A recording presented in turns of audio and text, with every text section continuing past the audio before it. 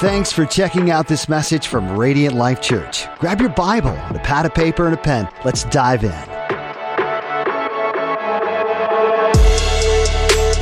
church family, it's good to be with you. As you can see, I'm a little under the weather. You could probably see and hear. I thought I would be good. I was literally in bed almost all week.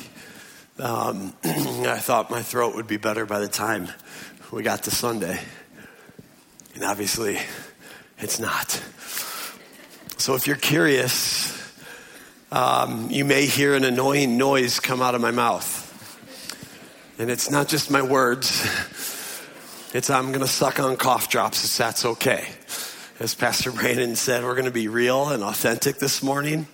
I'm going to preach with cough drops in my mouth. I'm sorry. Hopefully online, they can make my voice sound normal for you that are watching online. Man, we're on part. These are heavy. We're on part 3. We're on. I promise we're going to get through it. Don't worry, the Lord's got a short message. He knew I was going to be facing this. We are on part 3 of our ER series, which stands for Emotionally Healthy and Holy Relationships. This is part 3. Relationships in all aspects of life, whether we're married or dating, whether we have relationships with our neighbors and coworkers, our family, our friends, our classmates, our teammates. We are all in this together. I've titled this message today, How Do I Resolve Conflict? And we're going to look in the gospel according to Matthew. So if you got your Bible or tablet or phone, you want to turn to Matthew chapter 12. It's the very first book of the New Testament. So you're going to find 4 guys right there, about 2/3 of your way through your Bible. 4 guys, Matthew, Mark, Luke, and John. They write about the gospel, the life, the good news of Jesus Christ. And it's awesome. Here's some cool things about Matthew. Matthew was one of the 12 disciples of Jesus. He was there. Jesus sought after Matthew and said 2 of the most important words when it comes to following after Jesus. Jesus comes to Matthew and he says, "Follow me." And that's really the heart of discipleship, is for you and I to be students of our Savior, our Messiah, the Son of God, Jesus Christ. And he is the anointed one. Christ is not his last name, by the way. It means anointed one. All right. Matthew's cool too. Matthew uses a phrase that the other gospel writers don't use as much. And let me just Bible geek with you for a moment. So Matthew uses the phrase kingdom of heaven in his gospel. He does not use the phrase kingdom of God in his gospel. Here's one of the reasons why. Matthew is writing to a Jewish audience. He's writing to the Jews. And within Judaism, you do not say God's name because it's too holy and sacred. So that's why, knowing his audience, he uses kingdom of heaven and not kingdom of God. Or some of the other writers will use kingdom of God, not kingdom of heaven. So, there's your Bible trivia for the day. File that. Who knows when you'll use it again, but there it is, all right? Before we jump in, I just want to take a quick reminder for us that are doing the vow renewal this Friday at 7 p.m. So you dress up as fancy as you want, dress up as casual as you want. Just don't wear SpongeBob SquarePants pajamas to this thing. That's all we ask, okay? That's all right?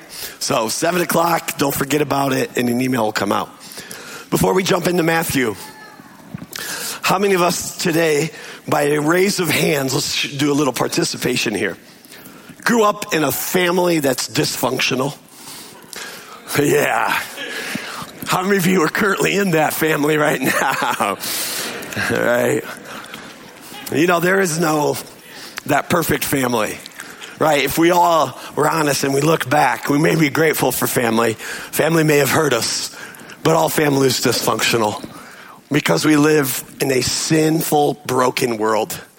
And we are byproducts of that result as far as how we respond to things. And sometimes the flesh gets the best of us and not the Spirit of God that needs to grip our hearts. And so we all grew up with dysfunction. What's interesting when it comes to conflict is how we grew up affects how we handle conflict. Maybe perhaps what we were taught or how we saw those who took care of us. And we saw that behavior, so then we mimic that as adults or as kids or teenagers that are in the room. You may realize I mimic my parents and how they handle conflict.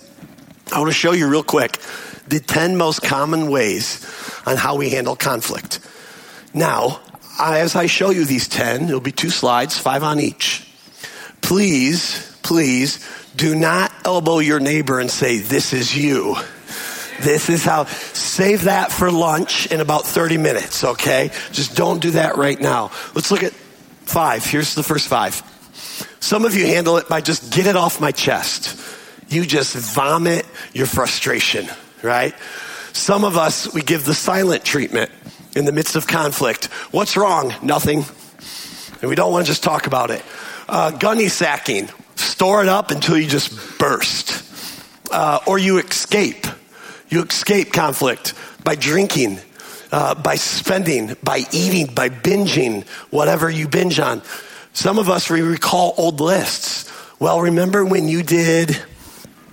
So this morning, before I got here, I went to my wife with this list. I said, "Which one am I?" She goes, "I only have to choose one." I was like, "Yes." And then she's like, "All right." She's looking at this slide. I'm like, "Well, don't take too long because I got another slide to show you still." She's like, "I think you're 2 or 3. And I probably lean more a little towards silent treatment. And then she gets to this slide and reads number 6 and says, "Pretend it never happened. We're fine." She goes, "Now I can see that in you too." I was like, "Good. So I'm 3 of the 10. This is great." Some of us, and this is horrible. And if this is what you do, I'm not condemning you. We just got to be super careful. Sometimes we confide in our kids because all we're looking for is support, but we're looking for support in the wrong people. And we're involving our kids now into our, perhaps if you're married, into the way we do our marriage. Listen, your kids should see healthy conflict resolution, but you should never tie your kids into the conflict. And some of us, that's where we go. So you don't feel alone in the conflict, you get the kids on your side. Some of us, we play the blame game. If you were here in week 1, I said, we got to stop living in broken Eden. Stop blaming, right? It's your fault I feel this way. And we just point fingers first. Some of us, we vent with your friends rather than solve with your spouse. Please hear this. I think I could say now, we vent with our friends or we vent through Facebook or social media looking for support rather than going to the person we're in conflict with and having a face-to-face conversation. See, many of us realize there's good things about social media where you can stay connected with loved ones who live far away. But there is high danger. Because we can spew on Facebook, type what we want, sit back, close it, and have no accountability for it, but then look at all the comments to make sure I feel good about what I put out there. And it will bring danger. Don't vent on social media. That is not the proper place if you are a Christian, if you are a disciple of Jesus. It is not social media. And it's dangerous. And we'll go there looking for support because you're angry at your spouse, you're angry at your neighbor. We're going to vent our frustration about our neighbor on social media. We got to be emotionally healthy disciples of Jesus Christ. That's what we have to do. Listen, you'll never do it on your own. You need the power of Holy Spirit in you. You can't do it alone. I can't do it alone. I'm a jerk without the Spirit of God. I absolutely am. My flesh will win. I will be very selfish. My flesh will win. But I need the Spirit of God to transform me into the likeness of my Savior, Jesus Christ. And then I don't need to go to social media. I don't even need it. That the Lord has buried that in my life, that's not even a place I think to go to vent. I don't even need that. Come on now. Okay. Some of us, number 10, you've got a party of one. It's called a pity party. I'm good at that too. I know I'm actually really good at that. What I want to do this morning is just take a brief time with you. We're not going to be too long today. It'll be one of the shorter messages. I want us to look at the words of Jesus Christ, our Savior. What does he have to say about conflict? Because we're all on level playing ground today, whether we're a Christian or a non-Christian. We all have conflict. You have conflict with family. You have conflict with spouse. You have conflict with the person you're dating. You have conflict with friends and coworkers and teachers. You have conflict. What I want to do is, what would this look like? What would our conflict look like if we were to view it from the vantage point of the gospel? Because oftentimes, Christian, lean in. Brother, sister, lean in. You're more discipled by the world than you are the word. And we look more like the world in our conflicts than we do by what Jesus Christ and the writers of Scripture say we ought to handle conflict. And so what does it look like? And we got to understand, the gospel is for us today. Many of us view the gospel, this good news, the life about who Jesus, what he came to do. Many of us view it as past justification and a future destination.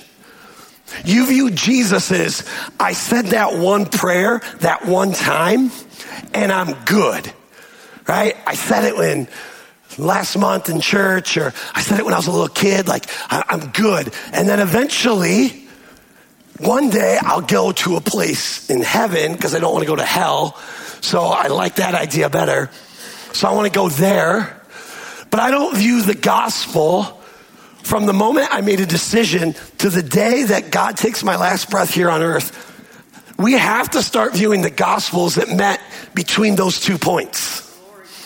That the gospel is meant for right here and right now. It's not meant for the moment of a prayer salvation.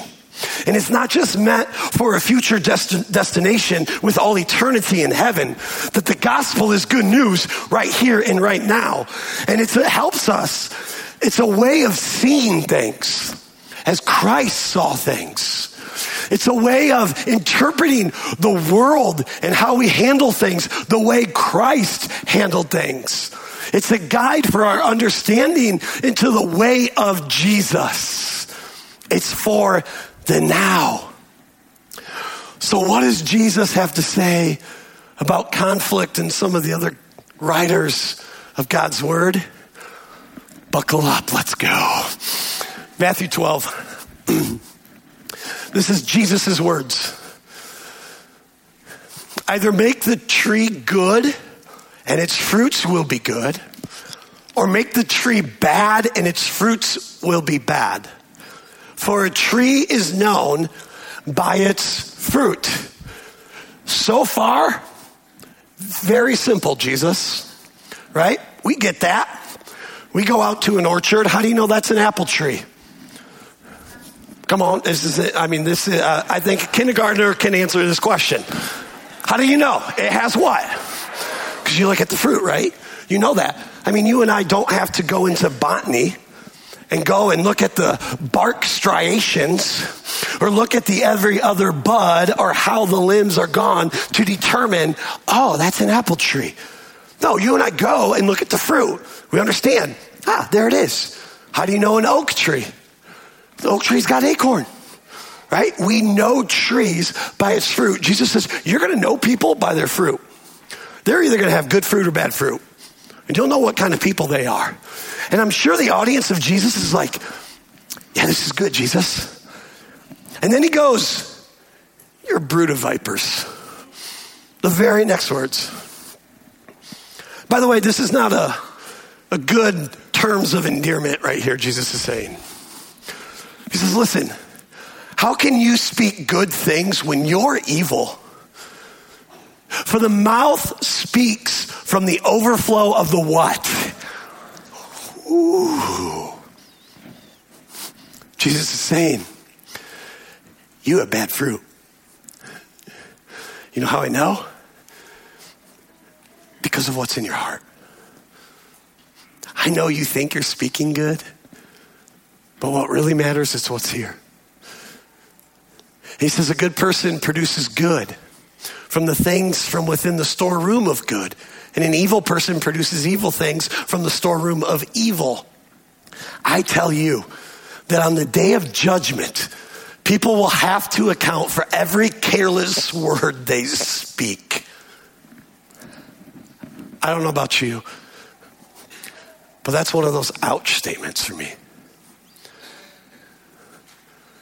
Because especially when tension comes between people and I'm in conflict, I think sometimes I say careless things. I don't always say the right thing. And Jesus is saying, listen, on Judgment Day, you're going to be held accountable for everything. Every word that leaves your tongue, you're going to be held accountable for. For by your words, you will be acquitted, and by your words, you will be condemned. See, what I love and appreciate about Jesus is giving us an understanding of the words in our tongue. Because the state of our hearts can be seen through the words we speak. In other words, to say it, our tongue reveals our inner character. And how many of you know when you get into a conflict with your spouse or that coworker, there's sometimes words that come out that you wish you would have never said. And you step back, and if you could clearly see, you would go, man, my heart just wasn't well in that moment. It just wasn't well. That's why I said that. Because it's easy to self-justify words, isn't it? Because when we're in conflict, here's what we do. I don't like being hurt. And the conflict feels like it's pain and hurt, and I don't like entering into it.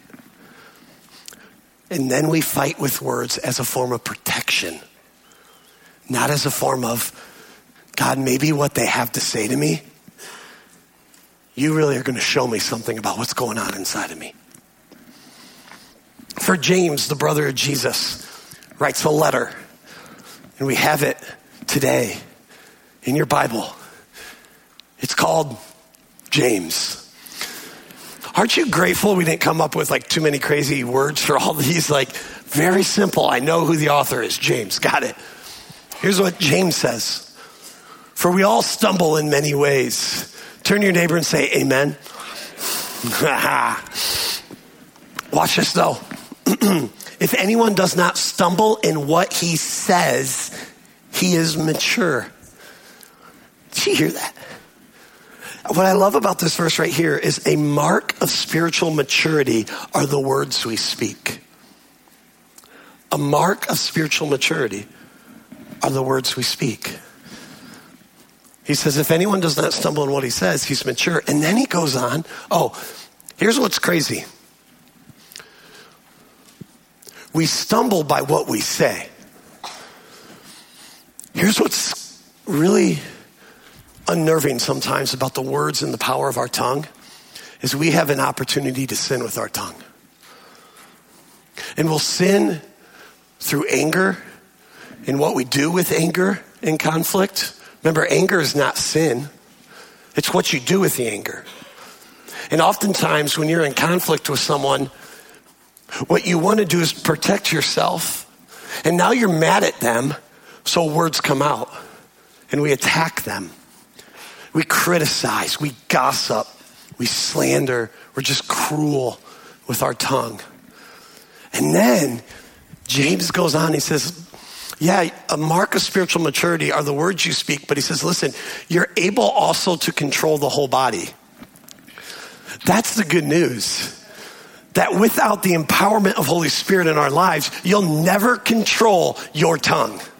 But God's greater than your tongue. And you'll be able to control your whole body. You mean I don't have to say what comes to my mind? No. You can say, God, hold that back. The Spirit sometimes will rob you. I don't know if I've had this before, where I want to battle back because it feels like the person I'm in conflict put me in a corner. And my natural response in a corner is, I got to get out of this corner. Anyone else? And so what am I going to do? In order to get out of the corner, I'm going to beat you in words because you backed me into a corner. Now I need to get out as a form of protection. But I have had moments where the Spirit just arrests my words and says, nope, nope, nope, nope. I'm like, come on, please, nope. And it's that submission. Now I'm going to tell you, it's a beautiful thing to be baptized and influenced by the Spirit of God. It's a beautiful thing in your walk with Christ. Every day it's a new feeling. I need it. So do you. James continues. He says, now he gives us an illustration of animals. Now, if we put bits into the mouths of horses so that they obey us, we can direct their whole body, right? You guys know that little bit that the horse puts in his mouth, and now we pull on the reins, right? We can control the animal. And he says, and consider ships, though they're very large and driven by fierce winds, they're guided by that very small rudder, wherever the will of the pilot directs. So too, though the tongue is a small part of the body, it boasts great things. Consider how a small fire sets ablaze a large forest. And the tongue is a fire.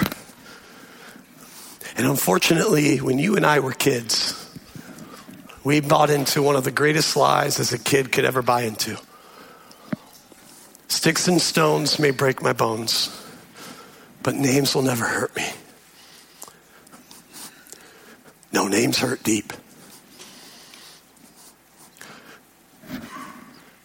And James is saying, be careful what your tongue does. Just like a small spark can ignite an entire forest on fire, your tongue can do it. And you know, words can hurt for a lifetime. You know that. Some of you right now are thinking of those words that teacher said to you when you were in elementary school. Or what your mom and dad said, a coach said to you. We know that. And the scary thing is, the number one way we battle conflict is with our tongue. And James continues, he says, a tongue, look how he describes the tongue. The tongue, a world of unrighteousness, is placed among our members. It stains the whole body, sets the course on life on fire, and is itself set on fire by hell. Wow. Come on. So far, this message is just punching me left and right. And I really need to sit back and go, what are the words I say to people? What are the words when I get into a conflict with my spouse? What do I actually say? A theologian and author Donald Burdick says this: it is though all the wickedness in the world were wrapped up in that little piece of flesh. Wow. And the Bible has a ton to say about our tongue. Proverbs is a great book of wisdom. Listen, I just grabbed 3 quick Proverbs to show you what our tongue can do. It's not only we heard what Jesus has said, and James, the brother of Jesus, says, look at what Proverbs says. In the multitude of words, sin is not lacking. But he who restrains his lips is wise. Pleasant words are a honeycomb, sweet to the taste and health to the body. Death and life are in the power of the tongue, and those who love it will eat its fruits. Do you see? Our tongue brings death or life to people. And it's so easy when we're in conflict, in the heart of it, to bring death upon someone because we don't like how it's making us feel. Back into James, he continues on with this tongue. He says that, listen, every kind of animal, bird, reptile, and fish is tamed and has been tamed by humankind. But no one can tame the tongue. It's a restless evil full of deadly poison. Jeez. But He speaks truth. You can't tame the tongue by yourself. God is mightier than your tongue. He's mightier. Come on. He's greater than when that tongue wants to get loose and lash out at someone. The Spirit of God in you, may he awaken and pull the reins of your tongue back and go, whoa, whoa, whoa, whoa, child. Whoa, whoa, whoa, whoa, whoa, whoa, whoa. We don't need to say that. And then James does a compare and contrast. With the tongue, we bless our Lord and Father.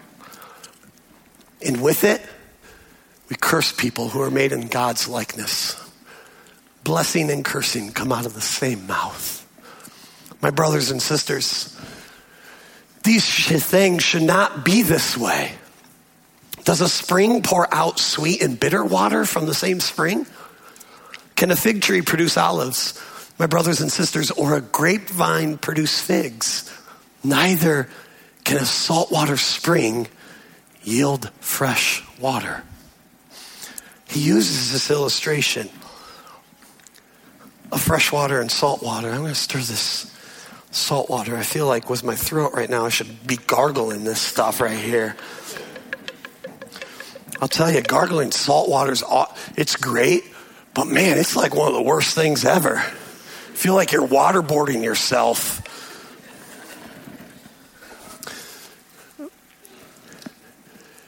James is saying, listen, you can't curse other people. You have salt water coming out of your mouth. And sit there in the same tongue, be fresh water, and praise and glorify God. Your tongue can't do both. He says they're at odds. You want to know how to handle conflict. You have to understand, number one, our tongues should glorify and edify. Our tongue should glorify and what? Number one, glorify God. Number two, edify, to build up others around us.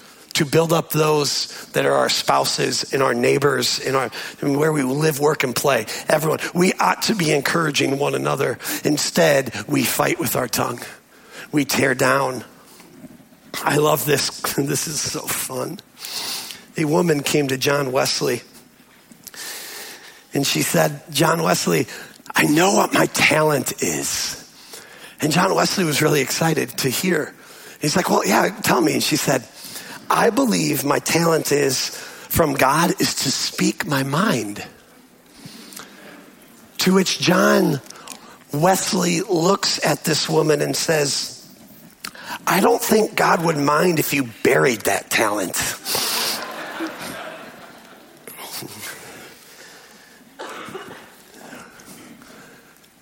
Our tongue should glorify and edify. Even when you're pitted against someone in conflict. Does your tongue glorify God? And is it actually building the other person up? And here's the issue. You know what we like to do? This one's mine. Because this one protects me. It's self-justification. I don't like the way I feel right now. I don't like the hurt and pain I'm in my life. So when I'm in conflict, the way I feel, it's like my comfort blanket. It's the only thing I know is just to lash out. I'll tear down as long as it makes them less than what I'm feeling right now. And James and Jesus is saying, no. This is not the way of Jesus. The way of Jesus is, this is what should be coming out of your tongue, out of your mouth, out of your lips, is right here. Number one, are the words that you're saying edifying God or glorifying God? Number two, is it edifying the person across from you that you're in conflict with? For Paul writes to the church in Ephesus in Ephesians 4:29. This is great, by the way. Anyone else like just super convicted? Or am I solo man? Ephesians 4:29. Just let this top sentence sit in. I'm not even going to say anything. No foul language should come from your mouth. That's to us in the faith. No foul language should come from your mouth. But only what is good for building up someone in need, so that it gives grace to those who hear. No foul language, brother, sister in Christ, no foul language should come from your mouth. And then the very next verse, in relationship to what our tongue is saying, he says this, and don't grieve God's Holy Spirit. Your words can grieve the Spirit of God that is living inside of you. There's two things you and I can do to the Spirit. You can grieve him and you can quench him in your life. Our words have the power to grieve the Spirit of God. And when you lash out or say that foul language or whatever, it's like the Spirit going, no, no, no, no, no.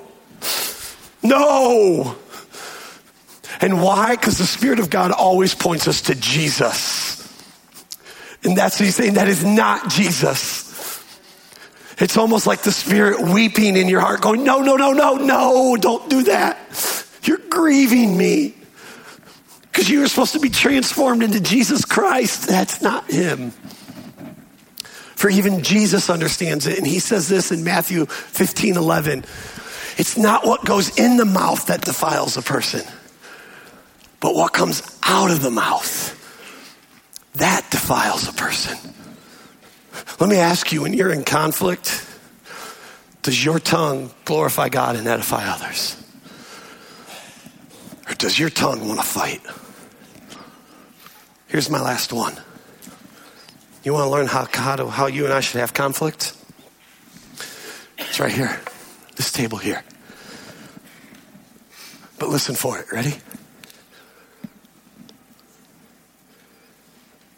Did you hear it? Listen again. Listen.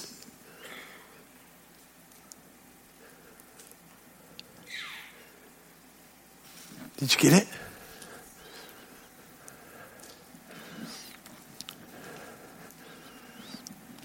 The problem is we don't get it because we're too busy talking. We're too busy wanting to defend ourselves in the midst of conflict. When number two, what this table represents, nothing's on it. Why? Because you are to say nothing. You are to give ears to hear. You are to give ears to what? Yeah, we don't like that, do we? You know why? It feels like I got to take it. I don't like to take it. Because I don't like the way it makes me feel. What happens if we just say, Spirit of God, is there truth in what this person's saying right now that you can use in my heart? James nails it in his first chapter. He says, brothers and sisters, understand this. Everyone should be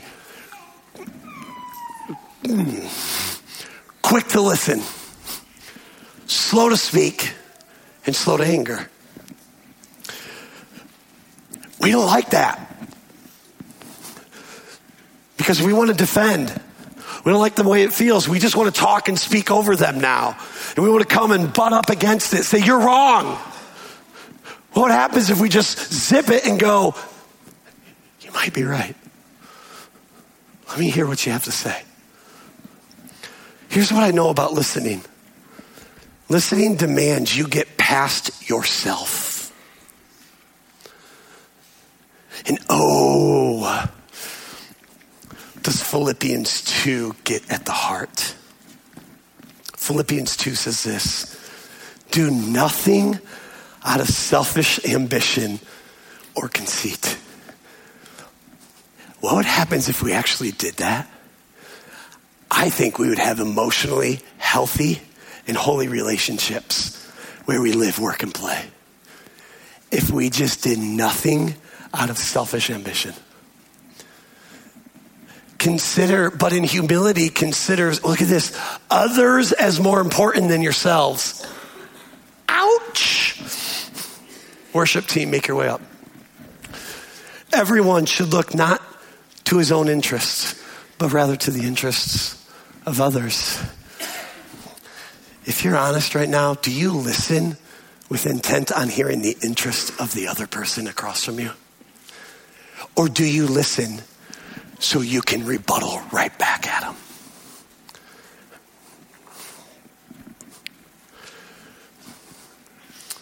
As a close, I was in seminary working on my master's degree. And I took a class. I didn't like the class, but I had to take it. It was called pastoral counseling. I didn't like it because we had to read this dumb book all about how we have to listen. And I was like, great. I'm just going to do it just to, it's part of the class. I have to do it, but I'm not going to do it to let it soak in, let's just skim it. Let's just get through it. And in that book, there's a piece of paper you had to tear out and fold it into a triangle sandwich looking thing. It was the dumbest thing ever. And in it was two-sided. One side said talking, the other side said listening. I was like, all right, where's this going? And my professor said this: that's your assignment. When you're in conflict, get it out, put it on the table, and I want the side that says listening to face you. I want the side that says talking to face the one that you're in conflict with. I said, all right, I'm, just going through the motions of the class. I'm like, let's just do it. I didn't like it because this is what the listening side says. You speak, I listen. I was like, I don't like that. Because if this person have conflict, they need to hear my side too. Then it says something along the lines of, make sure this person feels heard. I was like, no. They need to hear me. I got issues too with this person. They need to hear me. Validate their emotions. No, because if I'm honest, I want to punch their emotions. I don't like it. All in Jesus' name, of course. But I don't like it. Then it says, to make sure that they're validated, repeat what you have heard them say, because it puts you on their level. That began to change. And it says when that person feels completely heard, you take that sandwich thing and rotate it. And now you get to speak. And they're in the listening posture. And then in the speaking, it's got some rules on how to actually speak in the conflict. And here are some rules. No distractions. It was turn off the TV, get the phone away. There should be no distractions when you're in conflict and the person needs to speak. No dismissing. No correcting. No debate until both hearts have been heard. No always or never. Come on. That's got to sit into someone today. You always. They don't always. They may a lot, but not always. Will you never? Will you never do the dishes? You're telling me in your 34 years of marriage, they've never done the dishes? It's probably an extreme. So stay away from those two words, always and never. No attacking and no name calling when it's your turn to talk.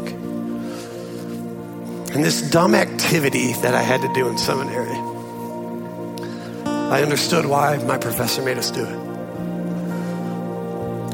Because it was learning to listen like Jesus and speak like Jesus. And this is what I will say. To learn for us as Christians, to learn how to handle conflict is to truly spiritually change. 2 Corinthians 3. Where'd it go? Right here. Now the Lord is the Spirit, and where the Spirit of the Lord is, there is freedom. There's freedom. You don't have to talk like salt water anymore. We all, with unveiled faces, are looking as in a mirror at the glory of the Lord and are being what? Come on. We're being transformed into the same image from glory to glory. That is from the Lord who is the Spirit. That's what it requires.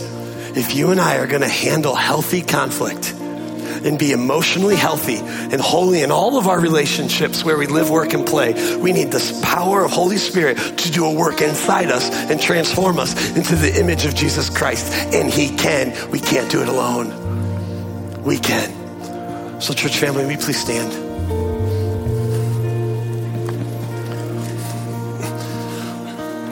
Will you just close your eyes for just a moment? And just think about maybe perhaps a conflict you're currently in right now. You know their face. Maybe it's your spouse. Maybe it's your boss or coworker you're going to see tomorrow. But you know that person that has a little bit of tension there. And now that you see them, you've got that image.